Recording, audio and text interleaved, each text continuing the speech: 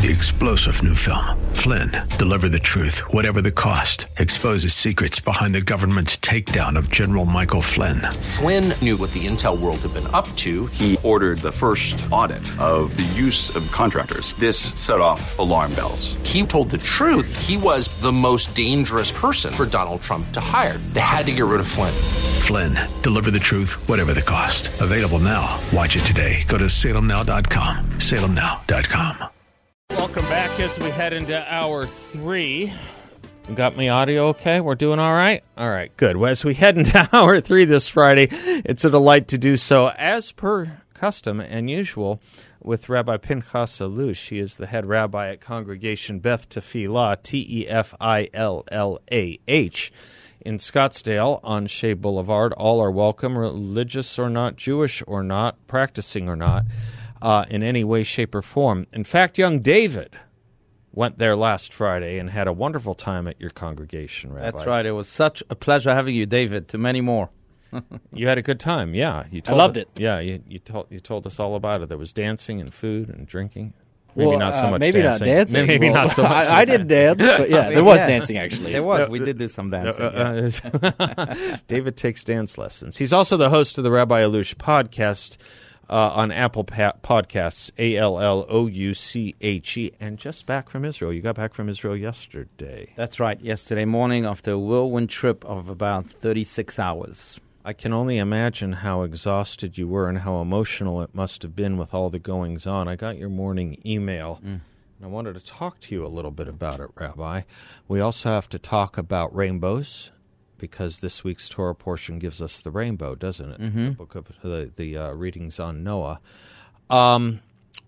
Families in Phoenix affected in Israel. This is also very close. I don't want to say the names wrong. Is it Rachel or Rachel Malka Vaknin? Mm-hmm. A widowed mother who lost her only children. You want to say a word about that? That's right, yeah. So, as you mentioned, I was in Israel this week, and my goal was to visit, of course, my son who serves in the IDF and his unit and as many soldiers as possible. Goal number 2 was to visit evacuees who were forced out of their home after the terrorist attacks last week in the Gaza border, and their future remains unknown. They are living in hotels, dispersed. My third goal was to visit Shiva homes. Shiva is the term that Jews use for mourning. After a person loses his loved one, he has to sit Shiva, which means that he has to sit for 7 days, not leave the home, and mourn. And they then have visitors and different types of people who come and share their wishes. That was goal 3. And goal 4 was to visit all of the injured soldiers and civilians in the hospitals of Israel who risked their lives, really, for the defense of everything that is good in this world. And many of them have months and months of physical therapy and recovery ahead. So one of the people that I did go and visit, who was sitting Shiva, as we mentioned, who was mourning, was a heroic widow whose name is Rachel Malka Vaknin, who lost both of her children, her only children. They were twins. Osher and Michael. That's right, Osher and Michael Vaknin. Who they were at the music festival. That's right. Not only were they at the musical festival, but they were the producers of the music festival. And they were murdered by these evil terrorists. And this widow, as I'm trying to comfort her, tells me, look, I am left alone in this world. My husband died a few years ago. Now both of my children died. I have no reason to live. And then she paused and she pointed to the crowd. And let me tell you, that's one of the most beautiful things about Israel and about the Jewish nation in general, that in times of pain and suffering, we come together, united as one. And she pointed to the crowd and she says, I have nothing to live for, but when I see all these people, most of them I don't even know, but when I see them coming to comfort me, I know that I have something to live for, and that's my people and my nation.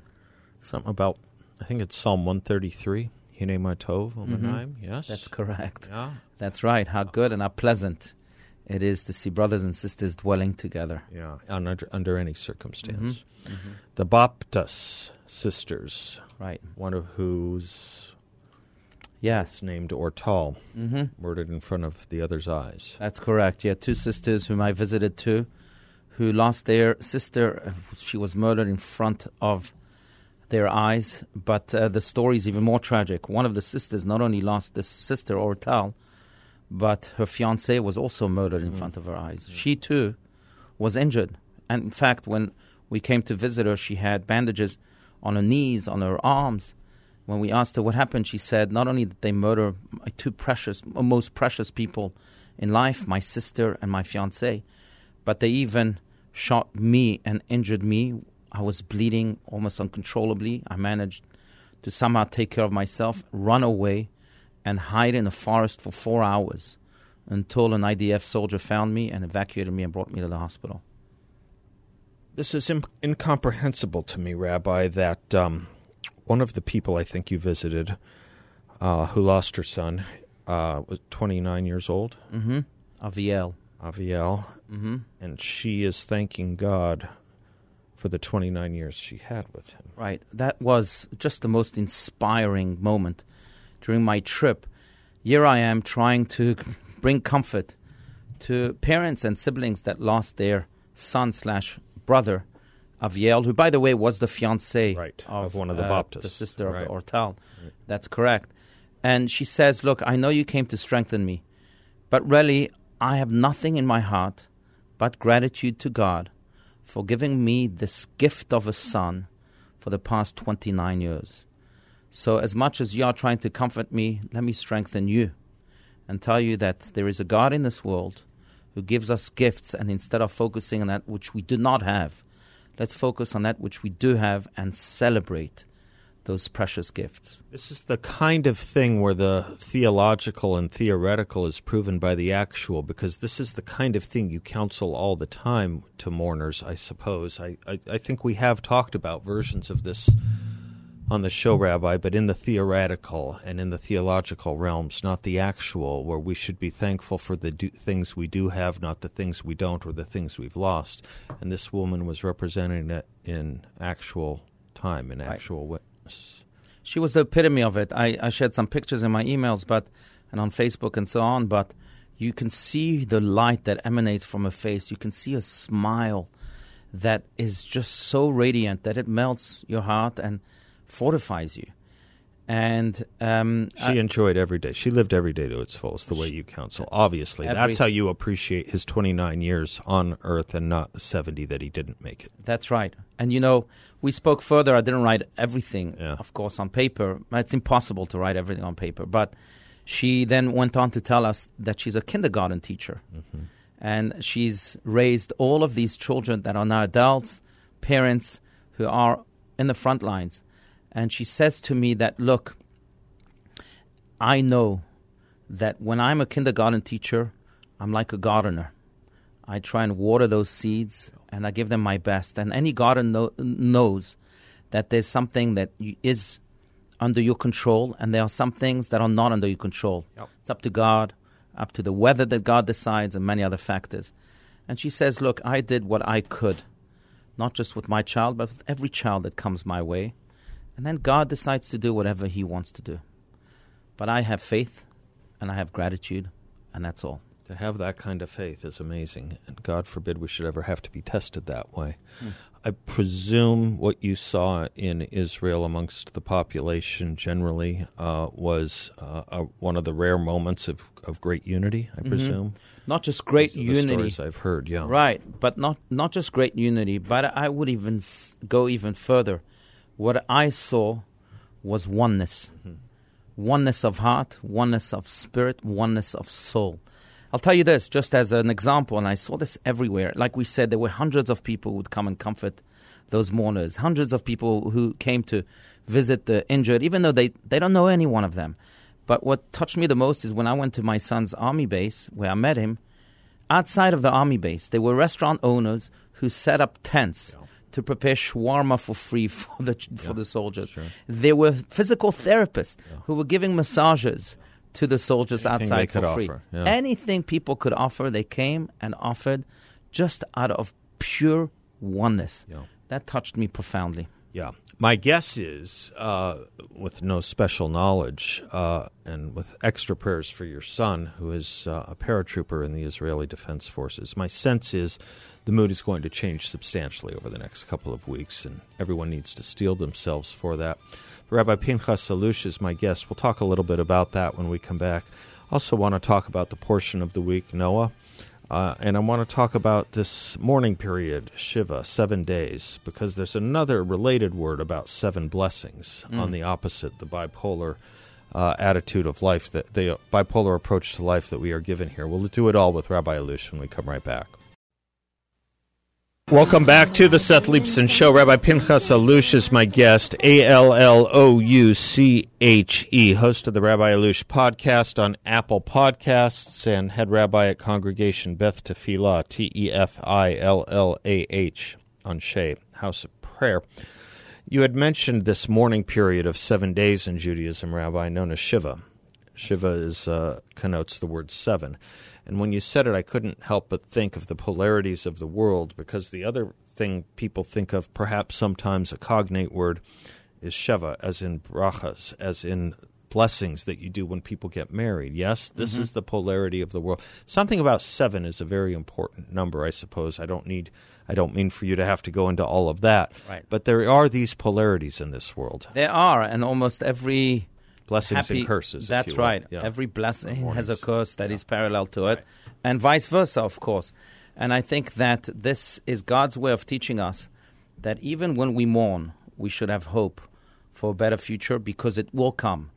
And even when we're happy, we should not forget the pain in the world, so that we can pray for it to end, and we can attach ourselves to it and try and do everything in our power to eradicate it. The email you sent this morning that had the stories that we were talking about, give you the opportunity, if there's anything you wanted to say from your observance in Israel from your last trip that you didn't put in the email. But also, can anyone subscribe to these emails? Yes. They're really quite welcoming. No, thank you so much. So first of all, I post them on my Facebook page. Oh, okay. So go to Rabbi Allouche. Rabbi Allouche on Facebook. Yeah, okay. But I also, welcome you to visit our synagogue's website, where you can subscribe to the newsletter. Right. And that's cbtaz.org. Thank you for that plug. You betcha. cbtaz.org.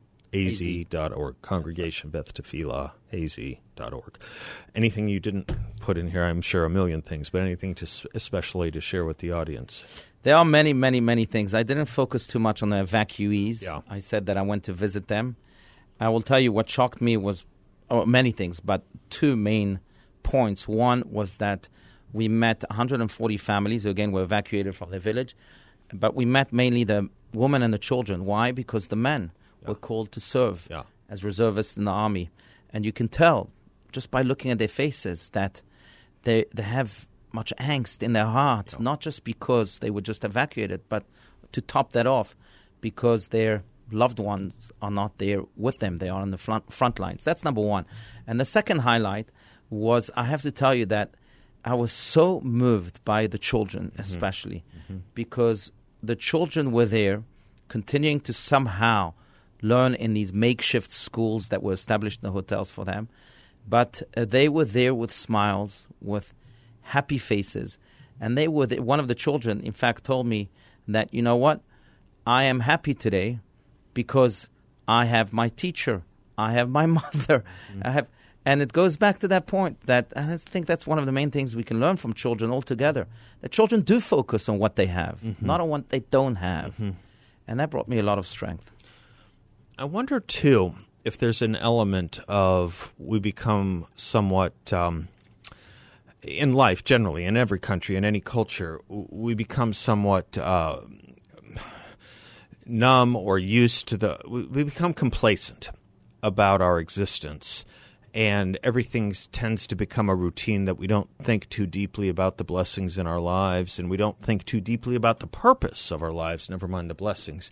People who live in Israel have a generalized purpose that might be a little bit different than if you live, let's say, in Athens, so to speak, or in Kara maybe.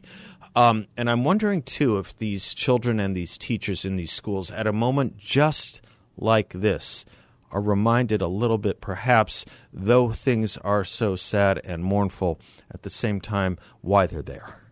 Yes, I think that's possibly true. A very, very good point. And I also think that there's a motive that they have that we too should all learn from, and that is that they know deep inside that the purpose of these evil terrorists was to sow terror, fear, to paralyze them. And they are responding in the exact opposite way. I am not going to be paralyzed by your terror, even though it has left many scars. I'm going to respond to death with even more life, to hatred with even more love. That's what I saw in those children. That's what I saw, frankly, all across Israel. And it's nothing but inspiring. We talked last week, before you went to Israel, Rabbi Allouche, a little bit about a comment, I think, of Jonathan Sacks's from Great Britain, Chief Rabbi of Great Britain, saying that Jewish people are the people of memory, history and memory. And I think we observed a little bit last week, and I think it's eminently more true now, especially with the reporting you're giving us from being in Israel this past week, that most of the Jewish people we see, whether on television, interviewed on television, or that we run into or know or talk to, are a little bit more stoic, a little bit less emotional, quite frankly, than the non-Jews who are so sympathetic to what has taken place, who are much easier brought to tears, seemingly much more emotional about what took place. And I'm just wondering if it's a little bit of what you were just describing in the Jewish people, but I'm also wondering if that memory history thing that Rabbi Sacks was talking about isn't also a result of this kind of being nothing new to the Jewish people who have learned to live. This is not new to the Jewish people. Someone said the other day the Jews are being accused of being settlers. What country would they not be settlers in? The Jews are being accused of being colonists. What country wanted them, and what country were they colonizing on behalf of? The story of the Jewish people is the story of October 7th. The story of, the last 10 or 15 or 20 years is aberrational, not common to the Jewish people. Right. I wonder if there's some of that. There is. One of the great novelists in Israel is a man named Amos Oz. And he writes... Oz, right. Yeah. And he writes that it's quite fascinating because in the 1930s, before the Holocaust, before the State of Israel was established, many anti-Semites said to the Jews in Europe, we don't want you here. Right. And then we eventually moved to Israel, and again, they tell us, we don't want you here. Right. And he so beautifully and so poignantly summarized that, look, they do not want us to be there. They do not want us to be here. They do not want us to be. Period. Right. That's the truth that we have faced for 2,000 years. But what is amazing, and perhaps what epitomizes the spirit we spoke about, are the Holocaust survivors. Yeah. Many of them lost everything in life, and yet they were dedicated to rebuilding themselves again and again and again, to the point that they didn't even want to speak about the Holocaust story because they were so focused on rebuilding, epitomizing this Jewish idea that the best response to destruction is construction. Yeah. The best response to terror is actions of love and actions of that again embody this Am Yisrael spirit. That might be a perfect segue to the story of Noah, which is the portion of the week, and the idea of being able to begin the world again. Maybe we can pick up on that on the other side of this break. I'm Seth Liebson. Did you do that deliberately? It's a really perfect I'm Seth Liebson. He's Rabbi Inspired by you, Seth. Pinchas Allouche, Allouche, host of the Rabbi Allouche podcast. 5 minutes a week. It'll change your life. He and I will be right back. Welcome back to the Seth Liebson Show. I'm Seth, delighted, privileged, honored to have Rabbi Pinchas Allouche in studio with us. Just a tremendous pillar of this community or any community he steps foot in. He just came back from Israel. Head rabbi at Congregation Beth Tefillah, cbtaz.org, where you can also subscribe to his weekly emails, which come into your mailbox every Friday morning. You were talking about renewal, and every week, as we discuss here, Rabbi, there's a Torah portion of the Bible that is read in synagogue on Saturday mornings. This week it will be the story of Noah. Mm-hmm. People know the flood, they know the ark, they know something about the creation of rainbows. But really, one of the main stories to be drawn out of it is this notion that Noah helps recreate the world. And, we were talking about from ashes to life in the previous segment. Not all life is to perish in the flood, because there is, I guess, in God's plan, the point that he needs to recreate the world. Right. And it's interesting because, if you follow the verses and God's commandments to Noah, when the flood comes, he tells Noah, that's it, it's time to go into the ark. Right. And then Noah, as we all know, stays in the ark. He eventually sends a raven first and then the dove to make sure that it's safe for him to leave the ark. When it's pretty much safe, he could have left. Yeah. But instead, he waits for God's commandment to tell him, Tseh min hateva, come out of the ark. Well, Noah, if you knew it was safe, why didn't you come out? Why you and did your have to family wait? can leave, right. I think God says. Yeah, but Yes. why did you have to Right. wait for God's commandment Right. to leave? You know it's safe. Just step out and leave. Right. Why did God have to come and tell him? Maybe because Noah was getting a little bit too comfortable. Yeah. And in a way, God was telling Noah and all of us in all generations, Go to it. don't stay in your little arks. Yeah. Don't sink in your bubbles. Our task as human beings is to go out of our arks, build this world, better this world, and make it grow, which is what eventually Noah does. He leaves the ark by the commandment of God, and he builds a vineyard. Mm-hmm. Because as we just mentioned, the best response to destruction is construction. And the vineyard that he builds, it's interesting because the contrast between Noah and Abraham, Noah's, about 10 generations removed from Abraham, give That's or correct. take? Or Yes. or exactly, I'm not sure what, No, somewhere right. in there. It is. Okay. That's what it says also. And yet there is a different idea of who the role models should be, right? It's not, at the end of the day, Noah, but it is Abraham. Mm-hmm. One argued with God on behalf of people, and one did not, as I understand it. Noah did not. That's correct. I mean, if we want to go even further into this, I would say that the ultimate role model is Moses. Okay. Because you have Noah, you have Abraham, and you have Moses. Noah did not argue with God. Right. In fact, On behalf of the human race. that's correct. Right. When God said, I'll destroy this race or this planet, he didn't say anything. Right. He just let it happen. Even though he was given 120 years to go and make people return to God and so on. But, okay. So he's certainly not a model. Then you have Abraham. Mm-hmm. When Abraham is told by God, I will destroy this evil city of Sodom, Abraham stands at the gates of the city and he says, please don't destroy it, in condition that we have some 50 righteous people, and then it goes down to 45 and 40 and 30 and so on and so forth. When God does not find any righteous people in the city of Sodom, so Abraham almost gives up and he says, you know what? Then this city almost deserves to be destroyed. So he did protest with God, but only in condition that there are righteous people. Moses, he's standing on Mount Sinai, and God says, your people have sinned with the sin of a golden calf.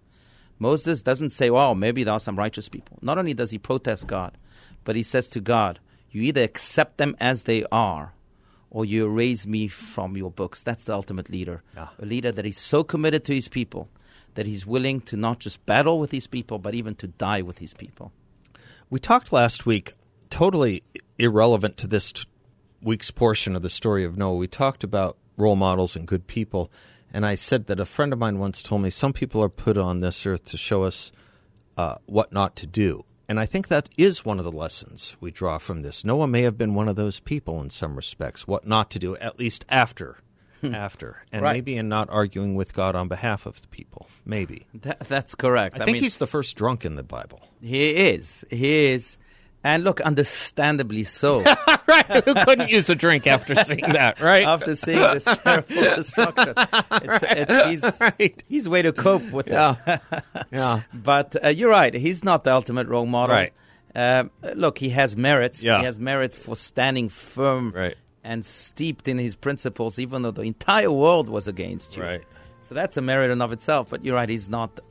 He's certainly not a model of leadership for us. Not the way Abraham or Moses would be considered. I have so much more to talk to you about this. We'll do so on the other side of the break. Rabbi Pinchas Allouche is my guest. Allouche. He and I'll be right back. Welcome back to the Seth Leibson Show. Rabbi Pinchas Allouche, my guest, host of the Rabbi Allouche podcast on Apple Podcasts. Only 5 minutes. and you'll listen to them again and again and again, that same 5 minutes, because there's so much packed in there. One of the things packed into this week's portion about Noah is, in some commentary I was reading, is that he helps recreate the world. He is part and parcel of recreating the world. And it put me in mind of something very famous in American history. One of the most quoted and one of the most famous founders of America was a man named Thomas Paine, who wrote a famous book called The Crisis. And there's a quote of his that's very controversial. He says in his papers, in his writings, we have it in our power, speaking of the revolution of 1776 here, he says, we have it in our power to begin the world again. And conservative commentators have often said, we really don't. We don't. And when I was reading Noah, I went back to read the original of what Thomas Paine wrote. It's really interesting, so I'm going to read it to you. We have it in our power to begin the world over again. A situation similar to the present hath not happened since the days of Noah until now. He was thinking of the exegesis of Noah and beginning the world again. Really interesting, I thought. Very interesting. In many ways, he was right. Yeah. America became the beacon of light for our world, and that's really what Noah tried to achieve after the destruction of the planet. So, yes, it's very, very interesting. We do have it in our power. I thought you'd like that. The animals, of course, on the ark. I'm told the fish were never destroyed, that fish don't sin. And we get the Noahide laws brought out from this and other writings about this portion of the Torah, portion of the Bible. The 7 Noahide laws, people who listen to Prager's show listen and know a lot about this. He talks often about it, or callers often talk to him about it, and it's a debate about whether the non-Jews should follow the 7 Noahide laws or the 10 Commandments. But it is interesting what you do and where you do get 2 really important pieces directly from the Bible in Genesis, I believe, 9, about eating the flesh of a living animal with its blood, and of course the importance of not taking an innocent life, right? The prohibitions on murder and the dietary laws we get from this, yes? Right, that's correct. At a minimum. And in a way, if we think about this, really, these laws stand at the very foundation of any functional and maybe even healthy society. When we recognize that everyone has the image of God and a purpose to live, and therefore dare we not destroy any type of life. And we recognize that everything that God has created altogether is there for a purpose, including animals, including fish, and so on. Then we can start really building a society that not only has respect for one another, but also has respect for God, that then becomes the center of such a society. The 7 laws, I'll run through them real quickly. Correct me if I have them wrong. I have it. I'm cheating here. Setting up courts of justice. This is important for humanity and civil society. No idolatry, no worshiping of idols, no blasphemy, sexual immorality, the bloodshed of the innocent, no robbery, no theft, thievery, and, of course, the dietary, the kindness to animals, I suppose, is how one might think of it. That's correct. And again, what they all have in common is respect for human life, respect for life altogether, but above all, respect for all of God's creation, therefore God himself. And knowing what it means to be human, from which we get the word humane. So as we wrap up, Rabbi, just comment, if you will, what you saw this past trip and visit to Israel, what you know of your son's task and the people who were mourning that you comforted, and the people that you witnessed and helped. And then, of course, what we learned from Noah. One of the things that struck me most in watching the news is not the people who were protesting politically against Israel. I've always understood that. What I couldn't understand were the people who said what happened didn't happen. And I don't know if you saw any of that. Maybe you were blessed not to have to see this while you were in the news, while you were in Israel. Maybe you were blessed to not have to witness 19, 20, 30-year-olds saying it's propaganda. No one was slaughtered. No one was murdered. This is all one big lie. What do you have to say about that? Right. Well, I can tell you firsthand, the greatest violation to those 7 Noahide laws happened during these terror attacks, where not only murder occurred, but I would call it pure savagery. My own son, who's in the IDF, the Israeli Defense Forces, was called on day one, on that cursed Saturday, October 7th, to help out his brothers and sisters who were in harm's way. When he came, not only were they terrorists shooting at everyone, massacring everyone, but thereafter, the day after, he was asked also to go from village to village in the Gaza border and clean those homes from any potential threats, any potential terrorists, and at the same time find Jews who were hiding in those homes in fear of those terrorists and evacuate them. The scenes he described to me just this past week are unimaginable. And he's 20. I mean, he's think 20. of what he had to saw, see. Right. And not to frighten your audience, but just to give you a clear picture, he saw babies shot in their crib. He saw decapitated women on the floor. If that's not evil, I don't know what evil is. But it also really emphasizes the point that we all have to know and make, and that is that this is not a war against two sides. This is a war of good against evil. People who seek death and people who seek life. And I have no doubt, after seeing the united spirit of the nation of Israel and altogether of all the good people in the world, that we will win this war. Goodness will prevail. And yes, all those who truly choose life, as Deuteronomy says, will triumph. And maybe of those who deny, for whatever twisted purposes, the reality of what happened, of them we can say they too were put here to show us what not to do and show us how not to behave and show us who not to be. We have to go, Rabbi. Tell the audience your son's name one more time so they can keep him in their thoughts and prayers. Thank you. I really appreciate that. His full name is Israel Mordechai Chaim, the son of Esther. May we hear good news from him, from all good people in the world, and may goodness prevail. Thank you. Thank you, Rabbi. I'm Seth. We'll be right back. Welcome back to the Seth Leibson Show, portions of which brought to you by the good people at Y-Refi. They are good people. They're great people. I know them well. And, in fact, they're headquartered here locally. They offer you to stop by any time during business hours to get to know them or see them or meet them as well. They're on Scottsdale Road and 101. If you are more inclined to visit them out online or check them out by telephone, investyrefi.com. That's invest, the letter Y, then refy.com. Or you can call them at 888-YREFI24. That's 888-YREFI24.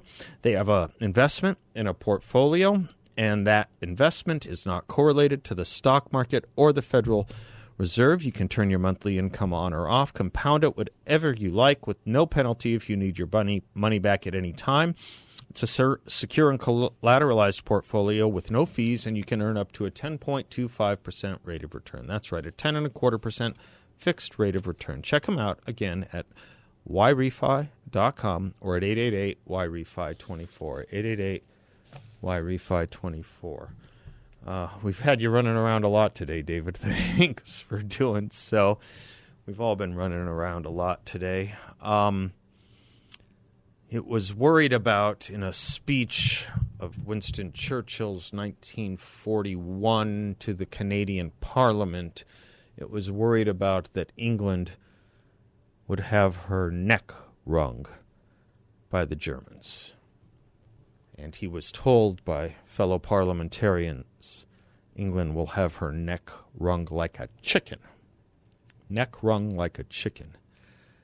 He said to the Canadian Parliament after they saw the force of Great Britain in response to what the Nazis had started to try and do to England, he said, some chicken, some neck. Some chicken, some neck.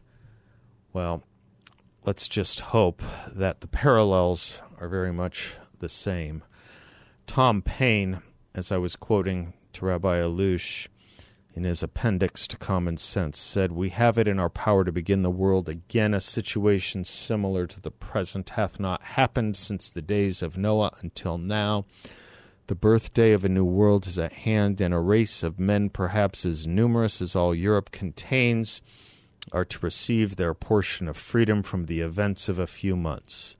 The reflection is awful, and in this point of view, how trifling, how ridiculous do the little paltry cavillings of a few weak or interested men appear when weighed against the business of the world. This world does have grave business in fighting off what it was forced to see a couple of weeks ago, a couple of Saturdays ago. A lot of business. Let's get to it, and let's be serious, and let's end the moral depravity as much as the moral blindness. That's our task. It's all of our tasks. Until Monday, God bless you all. I'm Seth Leibson. On behalf of Bill, David, and everyone else here, class is dismissed. 3-star General Michael J. Flynn, head of the Pentagon Intelligence Agency, knew all the government's dirty secrets. He was one of the most respected generals in the military. Flynn knew what the intel world had been up to. He understood its funding. He ordered the first audit of the use of contractors. This set off alarm bells. The explosive new documentary, Flynn, Deliver the Truth, Whatever the Cost, uncovers the facts behind this scandal. Flynn told the truth. He was the most dangerous person for Donald Trump to hire. I find out the worst enemy that I'm going to face in my life is right here in America. They took my assessment and they wanted me to change it. And I was like, I'm not changing it. They had to get rid of Flynn. With in-depth interviews, archival footage, and never-before-seen personal records of the man behind the headlines. I just felt like I was drowning. Flynn, Deliver the Truth, Whatever the Cost. Available now. Watch it today. Go to salemnow.com. salemnow.com.